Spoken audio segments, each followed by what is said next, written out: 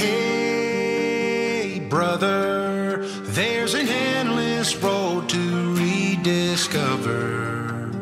Hey, sister, know the water's sweet, but blood is thicker. Oh, if the sky... Welcome to the Reformed Brotherhood. Brothers don't shake hands. Brothers gotta hug. I'm Tony. And I'm Jesse. Brother? I'm gonna have a brother? I've always dreamed about having a brother. If you'd like to join our Brotherhood, you can join our Facebook group. You can email us at reformedbrotherhood@gmail.com, or you can find us on Twitter at reformedbrohood.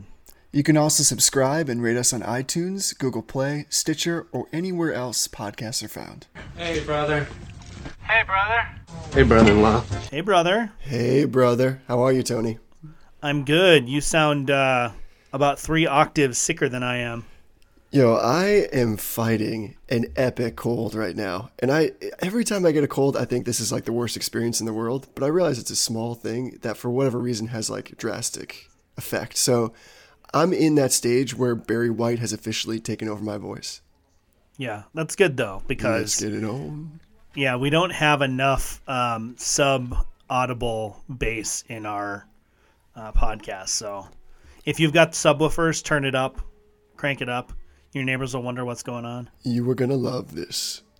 Yes. I also feel like this is the prime time where I should record all of my outgoing telephone messages, just because this voice sounds way cooler than my actual voice. It does. You should also apply for like a job doing voiceovers as Darth Vader. Like a voiceover? Yeah. That would be that would be fantastic in a The world. worst part is you'd have to get a cold every time you went to work, though. So instead of like calling in sick, you'd have to call in healthy. This already sounds like some kind of weird version of like the Would You Rather game. Yeah. We don't do games on this podcast, though. Which No we'll talk games. about later because it's the Lord's Day and we don't do games on the Lord's Day. No games on the Sabbath. No games on the Sabbath. So today we thought we'd do something different. We missed the boat on the New Year's resolutions because of the way our recording schedule happened and because we weren't thinking. But today we're gonna talk through some of Jonathan Edwards' famous resolutions. His revolutions. Do you want a revolution? Woo woo.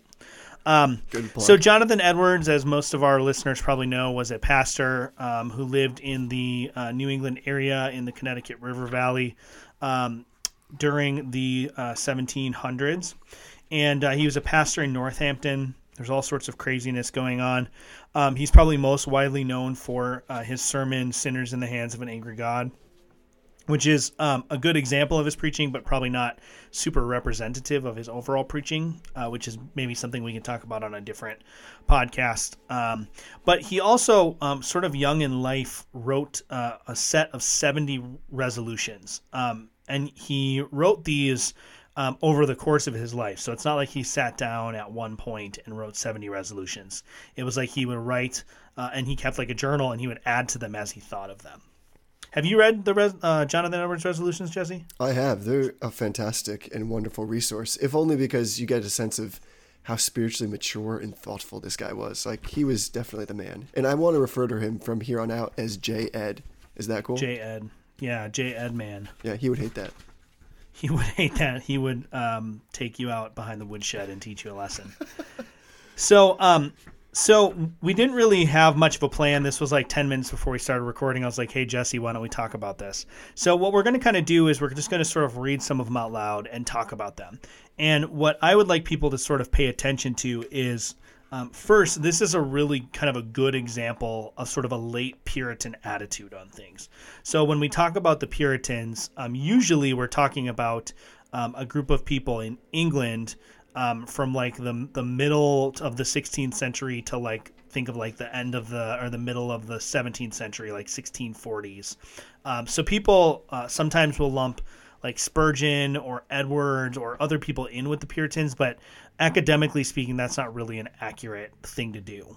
They kind of are in the spirit of Puritanism, but Puritanism is really a British phenomena. So even like when you get to America, when you start having second generation people that are Puritans, they're not really Puritans anymore, because they're not part of the Church of England anymore. So you can't really consider them Puritans. And Jonathan Edwards kind of falls into that category where he kind of carries on the Puritan spirit, but he himself is not really a Puritan. I know there's all sorts of people pounding on their keyboards right now to tell me how dumb I am for saying that. But so these resolutions really represent sort of a late Puritan attitude, and some of that may surprise you. Some of it will probably reinforce some stereotypes.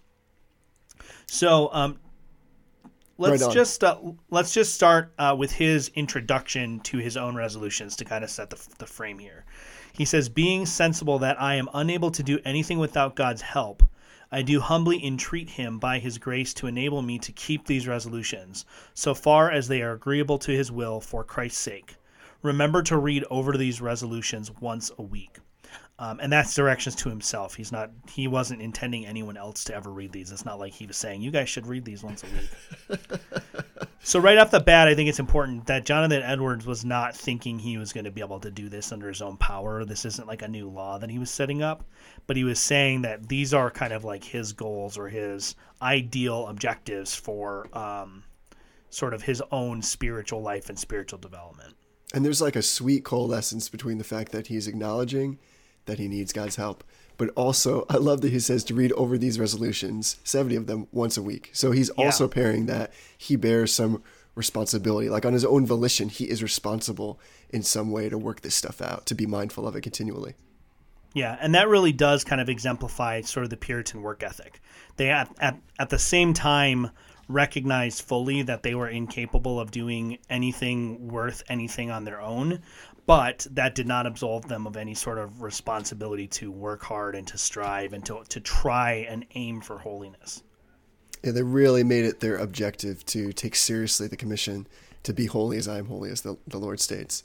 So even though he was like, you're right, because there's some debate about this, but even though he was like a Puritan, a faux Puritan, that he still kind of has a lot of that same flavor of that really kind of almost hard-nosed work toward holiness that I think if you just read through these, or even read through some of them at random, you would probably be a little bit surprised, because he's very serious about this. Like, it's not just he got up on the first of the year and was like, you know what time of year it is, I'm in the mood, let me drop some resolutions real quick. Right. But he was like, I want this to be the pattern of my life. I want this to have rhythm and cadence, and I'm going to work hard as the Lord works hard in me. So there's something in that for all of us.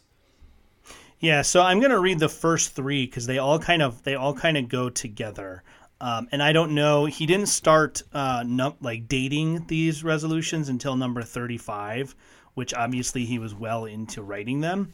But the first three read this way. The first one says, resolved that I will do whatsoever I think to be most to God's glory and to my own profit, or my own good, profit and pleasure, in the whole of my duration, without any consideration of the time, whether now or never, so many myriad of ages hence. Resolved to do whatever I think to be my duty, and most for the good and advantage of mankind in general. Resolved to do this whatever difficulties I meet with, however so many and however so great. Number 2, resolved to be continually endeavoring to find out some new invention and contrivance to promote the aforementioned things. Number 3, resolved, if I ever shall fall and grow dull, so as to neglect to keep any part of these resolutions, to repent of all I can remember when I come to myself again. So he's basically saying that he's going to do three things. He's going to always work for God's glory. He's always going to work for his own good, and he's always going to work to promote the good of humanity in general, but probably more specifically those around him in his immediate sphere of influence. And then he says he's going to continually try to find new ways to do this. So it's not like a dull, static thing. He's not like going to just fall into these routines. And if he ever sort of like loses his motivation, or if he loses his momentum to do these, that he's going to repent and come to himself again. I find it interesting that the first one in of itself has like a little bit of almost like a purposeful ambiguity to it. So when he says, resolve to do whatever I think to be my duty and most for the good and advantage of mankind in general, it's really broad. Yeah, it's not anything specific. One of the things too that I'll put in the show notes for people, and we should have said this at the front. I'll put in the show notes a link to the resolutions. You can get them on the Jonathan Edwards Center at Yale. You can also get almost all of the things that he ever wrote, probably all the things he ever wrote at that same website. But I'll put the link there so you can read through them as we go through them. So what do you think about this? I mean, he's clearly echoing the language from like the Westminster Shorter and Longer Catechism about the glory of God and his enjoyment. You can kind of hear John Piper's voice in his interpretation of this as you read it. But what do you think about sort of resolving to do? I would assume like practical things to the good of mankind in general. You think that's something that we should really think through as Christians? I think, at least for my own part, something I completely do not take enough time to think about. It's just this idea that he is, again, being really deliberate about it. And if the gospel is the best news for mankind, in this sense, in the way that we understand it, then he's right on. But to continually draw his mind back to that purpose that God is all loving and is seeking and desiring to save those who are lost, then I think he's right on. I do love that it's like it's wonderfully general enough that this could cover so many practical things. Like he's not just saying, I resolve to like do more soup kitchens, go to more prayer meetings, right? Pick up more trash. But this essentially is an attitude or like a whole paradigm of thinking. So I think that I'm a big believer in like trying to be organized and meticulous and have a really good approach. And I look up to this kind of idea that he was going to take it very seriously. What do you think? Yeah, and I mean, I think knowing some of his other history, he did a lot of work with some of the Native American population in his community. Right, that's true. He did a lot of missions work, but he also did a lot of just general kind of education type work, making sure that they could communicate with their English neighbors. And then, of course, famously, he died because he was taking part in a test for a smallpox vaccine. Right. So, it isn't just the spiritual good of people that he's looking for, but he's also looking for the practical good, which I think is something maybe not exclusively, but I think especially Reformed folk struggle with, is we're so focused at times on the spiritual good of people that I think sometimes we can become really myopic in terms of like the practical good of people. We don't spend a lot of time thinking about like how do we improve people's temporal conditions, because we're so focused on like almost like the meaningless of those temporal conditions apart from the gospel, which I think there has to be some kind of balance in there that we have to strike. And even though, like you said, he's drawing a lot of language or a lot of things that are familiar, at least from the Confessions, and the Confessions are very specific about spiritual election, I really appreciate that he's still forward thinking in the sense that he's looking towards all people, that he doesn't know the manner in which God will use that election or the method by which he might be used to bring about that kind of election by God's means. Yeah. So then the next little cluster here, probably 5 through maybe 7. He says, number 5, resolved never to lose one moment of time, but improve it to the most profitable way I can. Number 6, resolved to live with all my might while I do live. And number 7, resolved never do anything that I should be afraid to do if it were the last hour of my life. That is so good. Yeah, so this is kind of like his sort of like carpe diem section, where he's really saying like, I'm never gonna waste a moment, and he didn't. Like he lived his life. He spent hours and hours in study. He would go out on these long walks, and his wife would talk about when he came back, he had all these little like scraps of paper he would bring with him, so he could write as he walked, and then he would pin them to his shirt when he was walking, so he wouldn't lose them. So he came back and he'd have all these like pieces of paper pinned to his shirt. So I mean, this is a hard teaching though, because how often do we just waste time? Oh, I mean, we've talked about that before, but I mean, there's a million ways I can waste it just sitting at my desk right here, right now, like without any effort whatsoever. Well, and I mean, like, I think too, we'll see later, and maybe we'll go there next. But I think we sometimes also need to recognize that things that are not necessarily outwardly productive are not necessarily waste. So, like, it's okay to spend a little bit of time sitting in front of the TV and relaxing, right? I mean, is it? Or would we? Yeah. No, Jonathan Edwards probably wouldn't say so, but I think we have to say like recreation is not a bad thing. No, some of that is just enjoying the good blessings that God has given us. And we're not capable to do good work without good rest as well. Yeah, absolutely. And I think, he had his own little hobbies, right? He was a scientist before he was a theologian, and he would go out and like find bugs in the woods, and he talked about how he loved to like chop lumber, and he would go on walks. So even like Jonathan Edwards had his own particular flavor of Puritan leisure that he participated in. I love that that's like Puritan leisure. Like, Yeah. I'm just going to kick back real quick and chop a cord of wood. I'll be back. Yeah. He loved to go on walks. I mean, he would talk about how he went on these vigorous exercise walks, which I know I probably need to do more. Is he like is he like a Puritan hipster? Can we He say might that? be. I don't know. I mean, It's funny. The Puritans, they're kind of like thought to be like this dour people who wore like black and gray all the time, but actually that was really just what they wore to church on Sundays and like what they wore on the Lord's Day. On like the rest of the week, they wore like these flamboyant colors, and like they were like really well dressed, like well-to-do people a lot of times. Totally hipster. I also love Very that hipster. basically the resolve to live with all my might while I do live is like preemptive of like Dead Poet Society. Yeah. The Yeah, original. absolutely.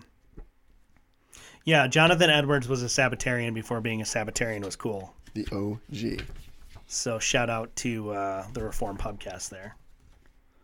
So speaking of the Sabbath, let me find it. But there's one that I the first time I read it, I was kind of flabbergasted, and I don't really know what to make of it. So maybe we'll have some good discussion. But resolution number 38 says, resolved never to speak anything that is sportive or a matter of laughter on the Lord's Day. And he wrote that on the Sabbath evening of December 23rd in 1722. Boom. Yeah, so what do you think of that? Should we make jokes on the Sabbath? Oh man. So this is one where I wish I had some more context of like what Yeah. he was thinking when he wrote this, because it's pretty direct. It seems pretty clear. Yeah. And I mean, I guess it depends on what we mean by like sportive, in the sense that like, where's the line where it's distracted or inappropriate, or I'm sure he's not speaking about that, but something even like more nuanced, like just like knock jokes. Like, is that against his resolution? Yeah, I don't know. I mean, it sounds like he's just saying that you shouldn't be casual on the Lord's Day. And not Right. just like casual about the Lord's Day, but casual on the Lord's Day. Which I'm not a super strict Sabbatarian, but I just feel like this is probably going even further than most strict Sabbatarians would. Oh, for sure. For sure. Because I've never, actually to this day, like I don't think the Sabbatarians I know, whom I love and respect very much, who are very strict and have strong convictions about that, never once have I said like, we don't make funnies on the Lord's Day. Like no smiling, no jokes, no sarcasm. But I get what he's saying in the sense that in kind of this broad way, he's trying to set apart the Lord's Day as something special, and to make it as casual in some ways as all the other days does, I suppose, diminish, at least for him, its importance in its holiness. I don't know. Yeah, and I think maybe too, when you read these resolutions, a lot of it is he's resolving to do all of the time the things that normally even Sabbatarians sort of set aside as what makes the Lord's Day special. Right. So rather than say like, I'm going to use the Lord's Day to really focus and I'm going to be productive and I'm not going to waste a minute of the Lord's Day, he's saying I'm not going to waste a minute out of any day.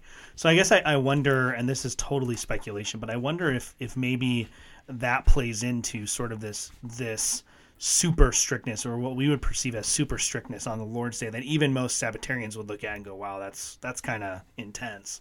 Yeah, it does seem like he took the whole spectrum of behavior and kind of pushed it up. And these are resolutions, so it's not to say that he was particularly strict in articulating these so that he would have a high and lofty goal, perhaps knowing that there'd be room for him to work through these, and that of course he might, like I'm just thinking like of Jonathan Edwards like slipping up and like cracking a joke like Right. on the way to church, or like where was the line for him on that? Like, was it knock jokes? Was it like, I don't know, I'm trying to think of like other like Puritan forms of humor. I don't know. We're so well prepared for this. I wonder too, and I hadn't thought about this before, but I wonder if maybe that has more to do with him being a minister and preaching on the Lord's Day too. Yeah. I wonder if there was a lot of discussion about delivery style in the Puritans and Yes. how, George Whitefield was sort of seen as like this flamboyant theatrical person, and he had a theatrical training. So he used a lot of those theatrical techniques in his sermon delivery. And we know that after Jonathan Edwards sat under Whitefield's preaching, that his delivery changed. He became more theatrical. He stopped preaching from a manuscript and started preaching sort of more extemporaneously. So I wonder if maybe that has something to do with it. I don't know. That'd be an interesting thing to study, and I'm sure somebody's written about it, but I just don't know. It just seems really intense and really dour. It's almost like it reinforces everything every stereotype about Puritans. Exactly.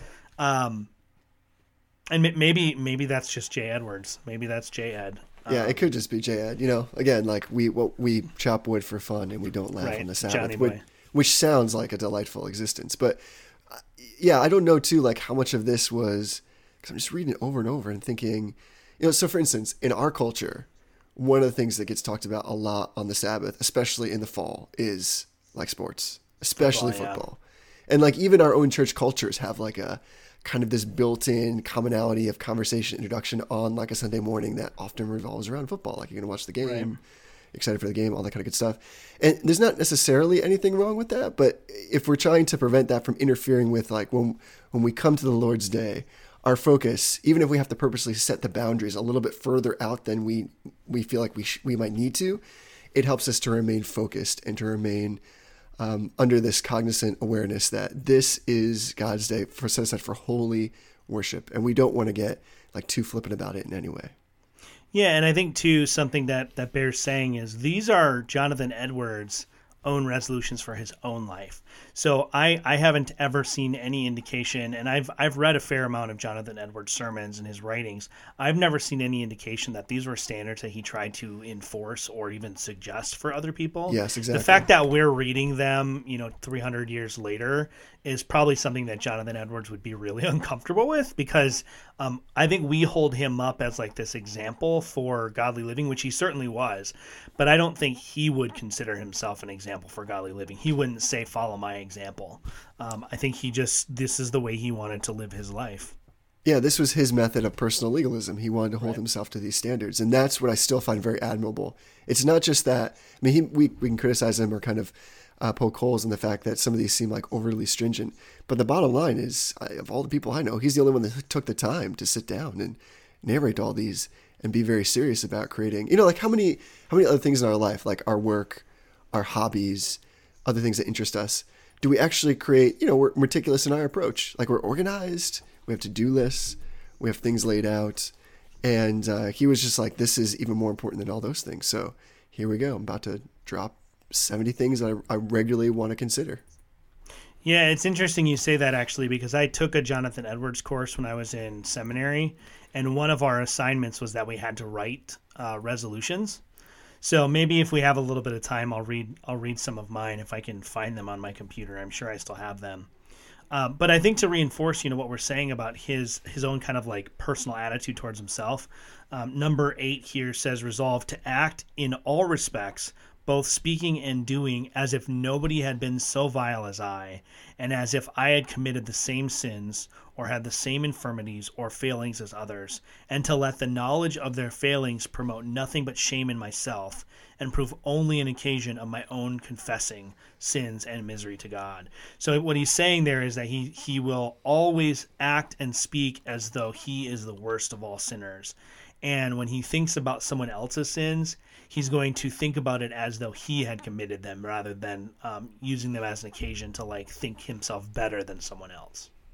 Which is huge. It's a crazy perspective. It is, exactly. Like what I'm just blown away by every time I revisit these is that he takes something as a trigger or as like an exogenous influence, and he turns it on himself as a paradigm which fits like well within like the Puritan and the Reform rubric. So I was just looking at number 10, which is crazy. Like this is a connection I would never make, but I really see the value in this. 10 reads, resolved when I feel pain to think of the pains of martyrdom and of hell. Yeah. Who does that? That's wild, but that's right on. That's like, right. That will drive you to an urgency in a different way. So like, I'm pretty sure like this very moment I'm feverish. So if podcast fever. Yeah. No, actually, I think I have a legit fever right now. But that being said, like as there's like a bus parked in my sinus cavity, the first thing I thought of was not, I should really consider those who have suffered for Christ and the countless others who are on their way to hell. Instead, I was just like, do we have any acetaminophen?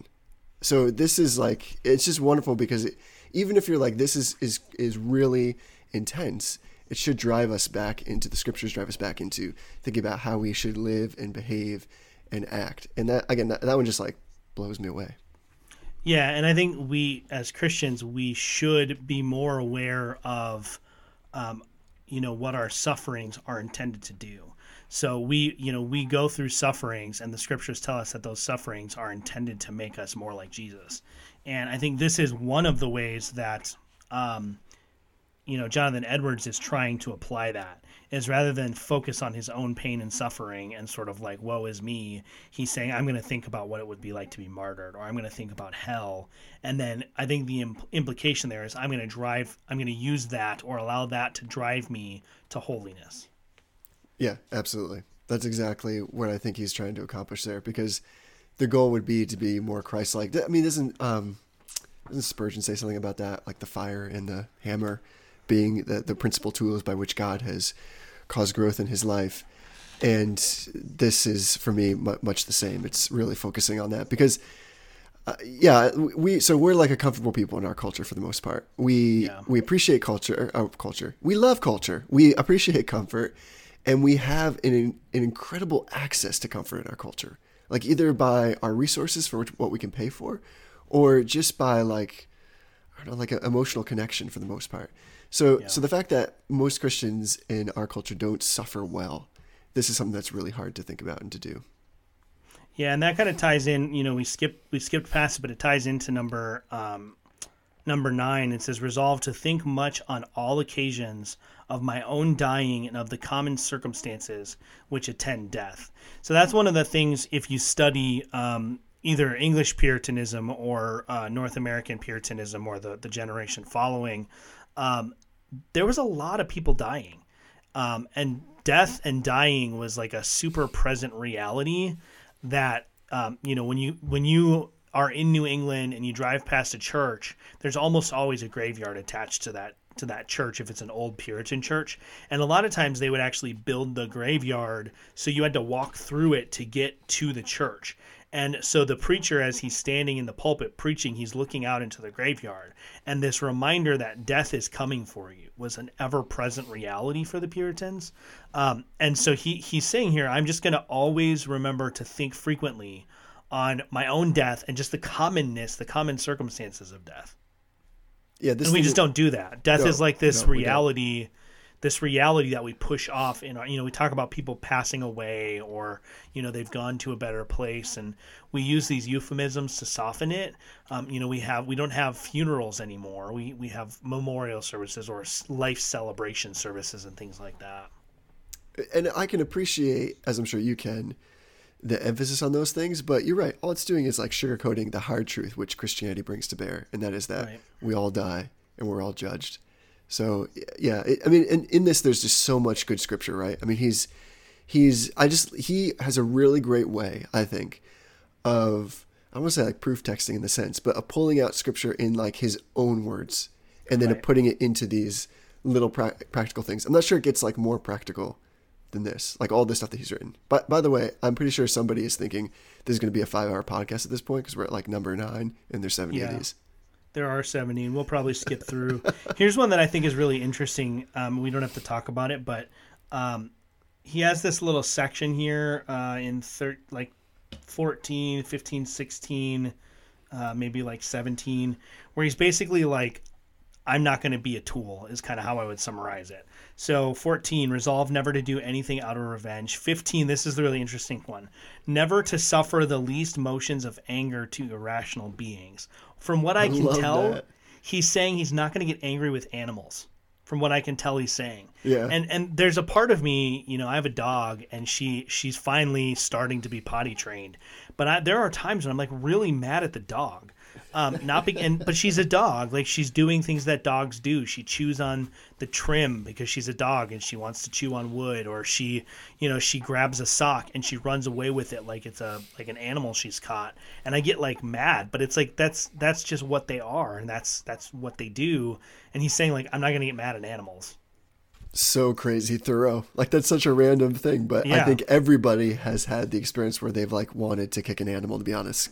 Yeah. Oh yeah, absolutely. I mean, I've never wanted to kick my dog or any dog, but like there's times when you just get so frustrated, and some of it's grounded in the fact that they're not rational beings. You can't explain to the dog why they shouldn't eat such and such a thing because it's going to hurt them, right? If you drop a big thing of chocolate on the ground, the dog's going to eat it and probably going to die. But you can't explain to the dog, well, you shouldn't eat chocolate because it'll kill you. They're just going to eat it because it's there. Right. And it's delicious. And it's still, I would eat it even if it was going to kill me probably too. I like that in number 20, and again, this shows how broad they are. He says, resolve to maintain the strictest temperance in eating and drinking. Yeah. So good. I mean, again, that seems like just commonplace, but the fact that he's equating it essentially with all of these other things, his view of holy living is very holistic. Yeah, and I think that's what struck me the first time I'm reading it, and just as we're going through it now, is that this is not just, I resolve to pray more, I resolve not to curse or not to be angry at people. It's so holistic that it extends beyond like spiritual disciplines into I'm going to eat healthy, or I'm going to, I don't know if he has one in here about exercise, but it wouldn't surprise me if he did, that he was going to, take care of his body by being active or things like that. I mean, when your free time activity is chopping wood, I'm pretty sure he was pretty ripped. So That's probably true. Didn't need to make the cut. But what's interesting to me about this is that he's not choosing either or. So he's not, like you said, saying, listen, I'm just going to drop a bunch of like heavy kind of spiritual activities on here. And on the other hand, he's not saying, well, I'm just going to live better, exercise more, drink less, or eat more broccoli. He's bringing them all together, which is in this Reformed tradition of holy living, that all of this does matter to God. Yeah. And then there are some that you look at them and you're kind of like, really? So like 36, he says, resolved never to speak evil of any, except I have some particular good call. So it's like, I'm not going to trash talk anybody unless I've got a good reason to. I know that's kind of like, he's probably more, when he says like speak evil, he's probably talking more about like, I'm not going to call someone out for sin unless I have a good reason. But right. You read it and it's just kind of funny that he's like, well, unless I have a good reason to. Yeah, I do love that. Again, I would love to know like where is the line on that one? It would be great to know. Yeah, and this is one that I think, I've been really convicted lately that the Reformed, particularly the Reformed online world, which as podcasters we're a part of, but also I'm very active on Facebook, we really can be jerks to each other. We can be really just bad to each other. And he says in Resolution 33, resolved always to do what I can towards making, maintaining, and preserving peace when it can be without overbalancing detriment in other respects. So he's just saying, like, I'm going to move towards peace and unity when I can do that without some sort of detrimental effect. Probably, we've talked about like unity has to have a certain level of doctrinal consistency. We can't have unity at the cost of doctrinal consistency. Right. But we know from his history too that he failed at this. He didn't always do a good job of this. So I think it's really important to, when you look at this, you can kind of idealize a man like Jonathan Edwards when you see, wow, this was a pretty young man writing some of these really spiritual, mature things. But we know that sometimes he lost his temper and sometimes he made stupid moves and he did things that weren't wise. And it really cost him in some cases. He lost his pulpit, at least in part because of a foolish pastoral decision that he made. Right. Sometimes he kicked a squirrel while he was cutting wood. It happens. It does. I really like 46. I wanted to hear how you feel about this one. Resolved never to allow the least measure of any fretting, uneasiness at my father or mother. Resolved to suffer no effects of it, so much as in the least alteration of speech or motion of my eye, and to be especially careful of it with respect to any of our family. Interesting. I mean, he's basically just saying, I'm not going to, I'm never going to act in a way towards my parents that is not respectful. Yeah.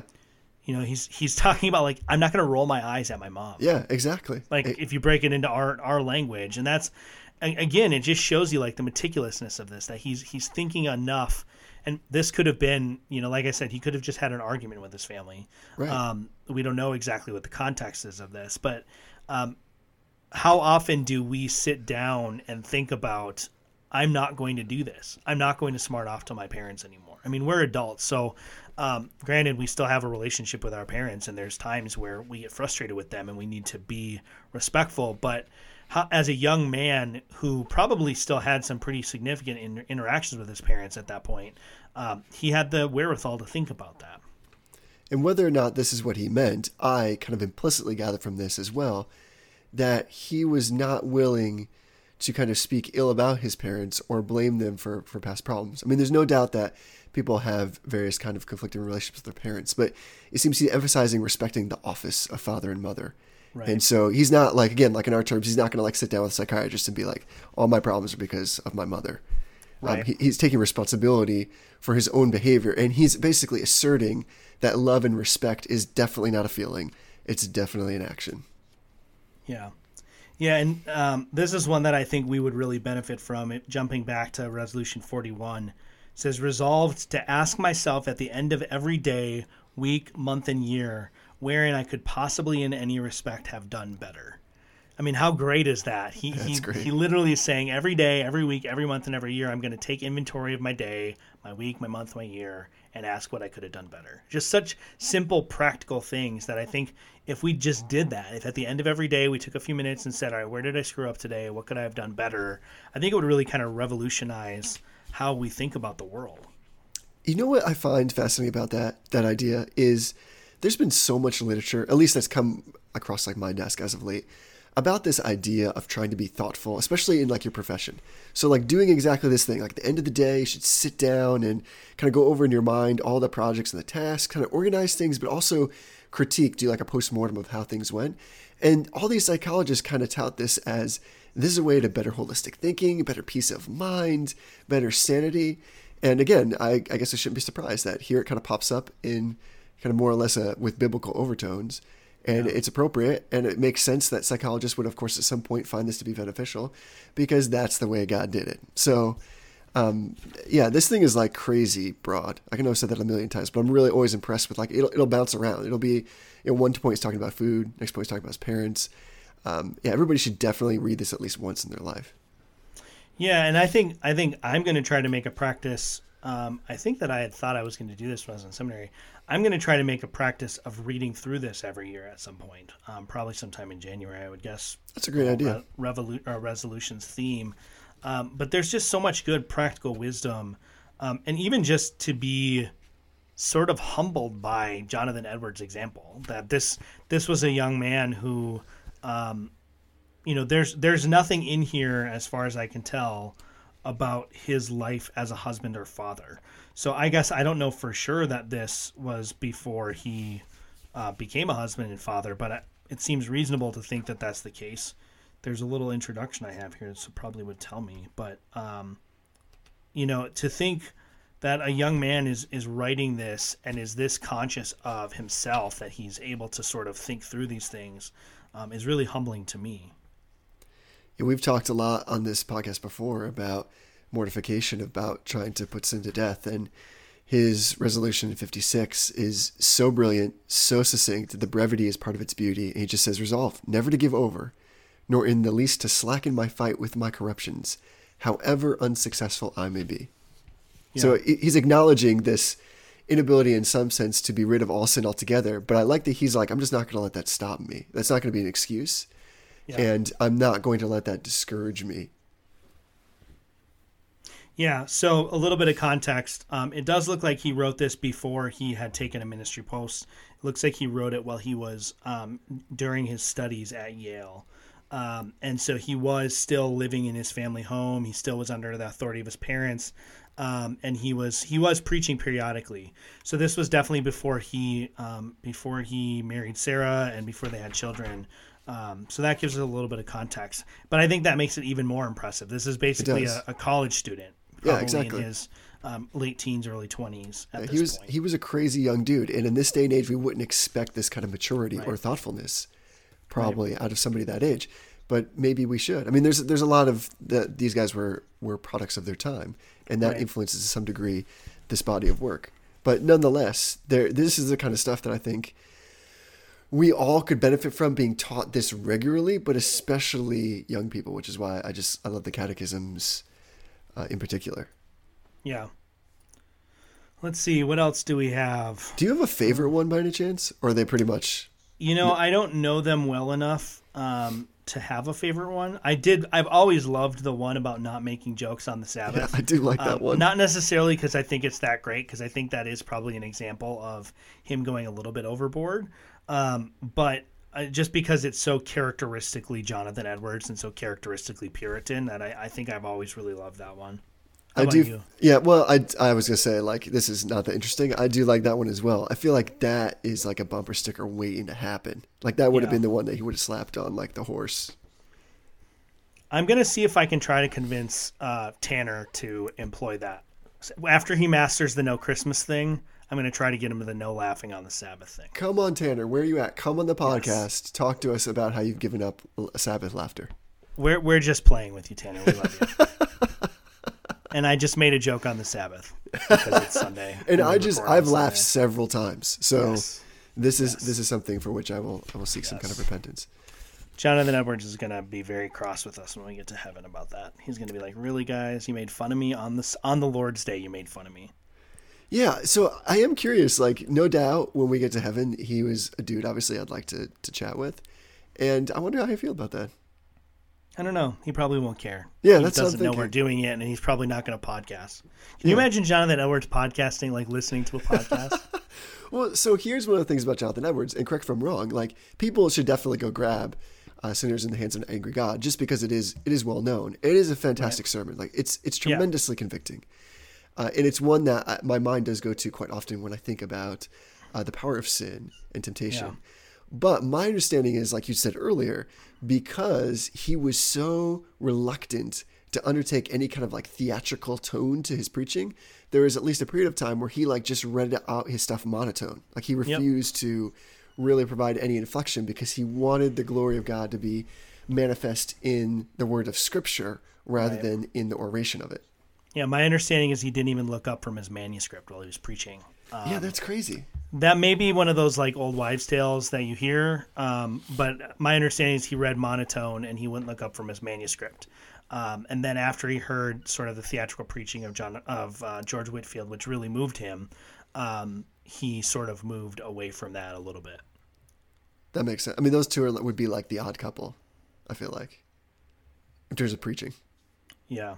Like So here's another one. Here's another one that I think is good for the young, reformed, and rude community online. Reformed and Number rude. 58, resolved not only to refrain from an air of dislike, fretfulness, and anger in conversation, but to exhibit an air of love, cheerfulness, and benignity. And that's a hard word to say, But it's a great word. right? Being benign. So an air of love, cheerfulness, and sort of being not a tool, not a toolness. There's a lot that could be summed up in "Don't be a jerk." Yeah, don't be a jerk. Yeah, I like that. By the way, this is somewhat off pace a little bit, but young. Did you say young, restless? Would you say restless, reformed, and rude? Young, reformed, restless, and rude. I never heard that before. Does that qualify as a joke? I think it does, but it's also kind of serious. So That's what I'm saying. It's got like serious subtext. So like, help us out, J. Ed. I don't know where to draw the line. I did laugh at that. I'm thinking of that as nobody has been so vile as I, because there are definitely times, even as I'm kind of joking around now, I'm feeling all convicted. Even as I'm joking around and poking fun at Tanner, like I really respect Tanner and I really respect his sure. convictions and his growing convictions. But like, how quickly can we turn from like being respectful to disrespectful? I don't think we've crossed the line, and maybe Tanner will kick me out of the pub for it, but like I think very quickly, especially when we're talking in like text form on Facebook groups and emails and blogs and things, we very quickly can pull out that sarcastic edge, and we get really Right. mean really fast sometimes. Yeah, exactly. And I think this convicts me that I need to be really a lot more intentional about it.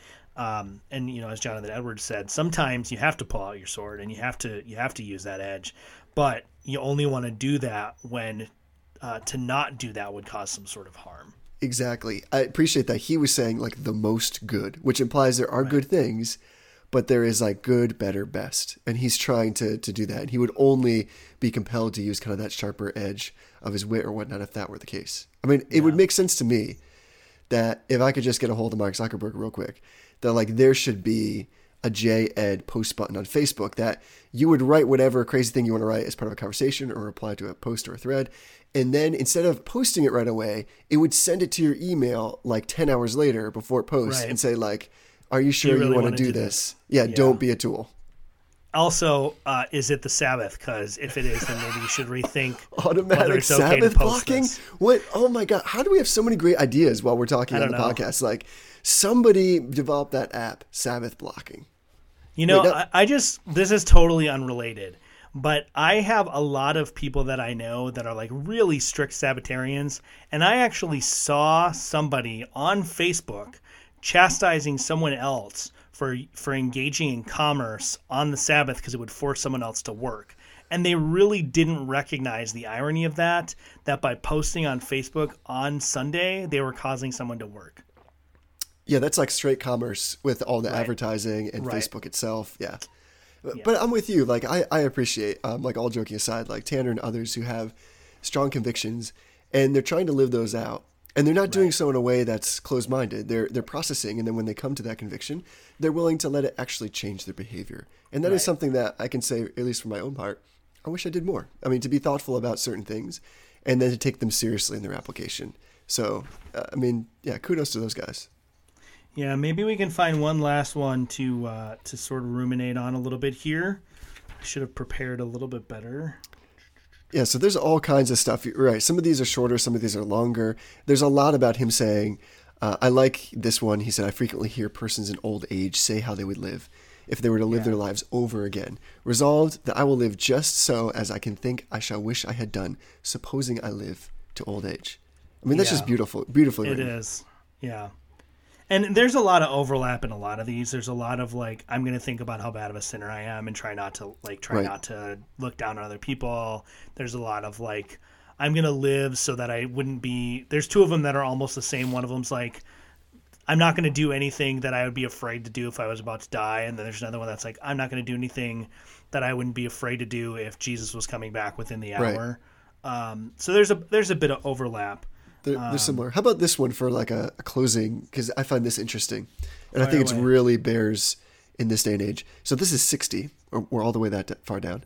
Resolved, whenever my feelings begin to appear in the least out of order, when I am conscious of the least uneasiness within, or the least irregularity without, I will then subject myself to the strictest examination. Yeah. I can just see Jonathan Edwards, like, somebody's like, man, that sermon was really whack. And he's like, hold on a second. I have to go submit myself to the strictest examination. I'll be right back. Yeah, I like that what he's saying here is something that, again, I think a lot of us tend to struggle with, and that is our ebbs and flows of how much we're willing to praise God, the effort we put in, even to the Lord's Day sometime in like corporate worship or private prayer, depends on how we feel and not on the truth of God's word or his character. So I like that he specifically deals with feelings, however he considers us to be out of order. As soon as he becomes conscious of that fact, he's basically going to go back and submit them to kind of this like judicial review to see if they comport with Scripture. And that's heavy because that is, and talk about like Facebook in particular, that's a place sometimes where I think a lot of those conversations, they start out really well intentioned and we're brothers and sisters in Christ having kind of a wonderful debate about even nuanced parts of theology. And then it becomes more heat than light. And we have not put or subjected ourselves or put ourselves under, not only like you said, as Paul says, living at peace with all others in so much as it depends on us. But even more than that, we can let our feelings get hurt in such a degree that now we're just responding viscerally. Yeah, absolutely. Yeah, and things can turn from godly and encouraging and productive to destructive and sinful like that. It happens so fast. Yes. And I think that's where like the strength of that resolution is he's not saying like, well, when something goes haywire, I'm going to think about what happened and try not to do it again. He's saying as soon as I detect even the hint that something is out of place, I'm going to subject myself to the strictest scrutiny. So he's saying as soon as something, even a little thing, seems out of place, I'm going to stop and I'm going to examine myself. And that's just not something we really do. Right. And I think even, whether it's at work or whether it's in our marriages or our family life, or, as we're interacting with people online, like if we did that, it would really change, I think, how we live our lives. I think it would also help us to understand our sinful nature in a way that's far more practical than the just cliche terms we throw around about being totally depraved. So for instance, if I come to a time of personal prayer and scripture reading, and I kind of have this like gut reaction that I don't feel like doing it, what I'm gathering from this is that would be the right time to sit down for a second and think, why don't I feel like doing this right now? Right. Help me to understand what it is that's driving that and how I can move beyond that. Because the Christian life is hard, but the blessings that come from that kind of self-awareness, I think are for the most part stuff that like we have not even begin to appreciate, discover, or experience. And I don't know. I feel like I'm just going on now about J. Ed and his great resolutions, but I appreciate that. Like you wrote your own. Did you write like 140 to double them up? No, I think we had to do 25. This one's interesting. This was Resolution 25, resolved to submit to the traditional and historical interpretations of Scripture and theology, insomuch as they do not outwardly contradict a plain and logical understanding derived from an honest reading of God's Word. Awesome. That's huge. Yeah. So I think we can probably kind of wrap things up. We're hitting that point where we should swing towards the end of things. But Jesse, do you have any recommendations this week besides don't get a cold? You know what I think I'm going to work on, being that I have a cold and also being that it's cold season, is I think I'm going to try to take seriously, since it's top of mind for me, that resolution to consider pain as a sign of a fallen world and also of a reminder of the martyrs who have gone before and given like the ultimate sacrifice for faith in Christ. So I think that's where I'm going to be at. What about you, Tony? I would say just my recommendation, I guess, would be just to take a little bit of time and read through Jonathan Edwards' resolutions. And I'm going to read through my resolutions because some of these I think are things that I need to work on still. I would think all of them are probably things I need to work on still. So I'm going to read through them. So I would also encourage you to think about maybe writing some of your own resolutions, and not like New Year's resolutions, I'm going to lose weight, or I'm going to go to the gym for the first 3 weeks of January and then forget about it. But like resolutions that you can really reflect on for the rest of your life, and that can help shape and change you. And like I said, a good way to do that is to start off by reading through Jonathan Edwards' resolutions to kind of get a flavor for it and to kind of get yourself in the right mindset. I really like that. That's a killer recommendation. Now that you say that, this might be helpful to some people. In that same vein, I use Evernote, and I have this workbook where I've just started to keep all these things that like short little pithy sayings, kind of like this, that the Lord has taught me, or something particular about his word that's been applicable in my life. And I continually revisit that, and I also add to it. So I love that idea of saying, what you just said was like tremendous in the sense that this isn't just for 2017. Like think big, think long, add to it, make it like a living, working document of your faith. Yeah. And one last recommendation. We don't do this very often, but if you're listening to this and you're edified by it, or you enjoy it, or even if you don't, if you could go to iTunes and look us up and leave a rating for us. What that does kind of in the grand scheme of things is it helps other people find the show. There's a complicated algorithm they use, but basically if you rate us, especially if you rate us favorably, then our search goes a little bit higher. So that helps other people find the show. It also helps us know what we're doing well, what we're not doing well. And then you can check out our Facebook group, which we mentioned at the top of the show in the intro. But we would love to interact with you. We'd love to hear your feedback. If you have ideas for shows, things you want us to talk about, that would be really helpful to us as well. Oh, yeah. The Kool-Aid Man says yes as well.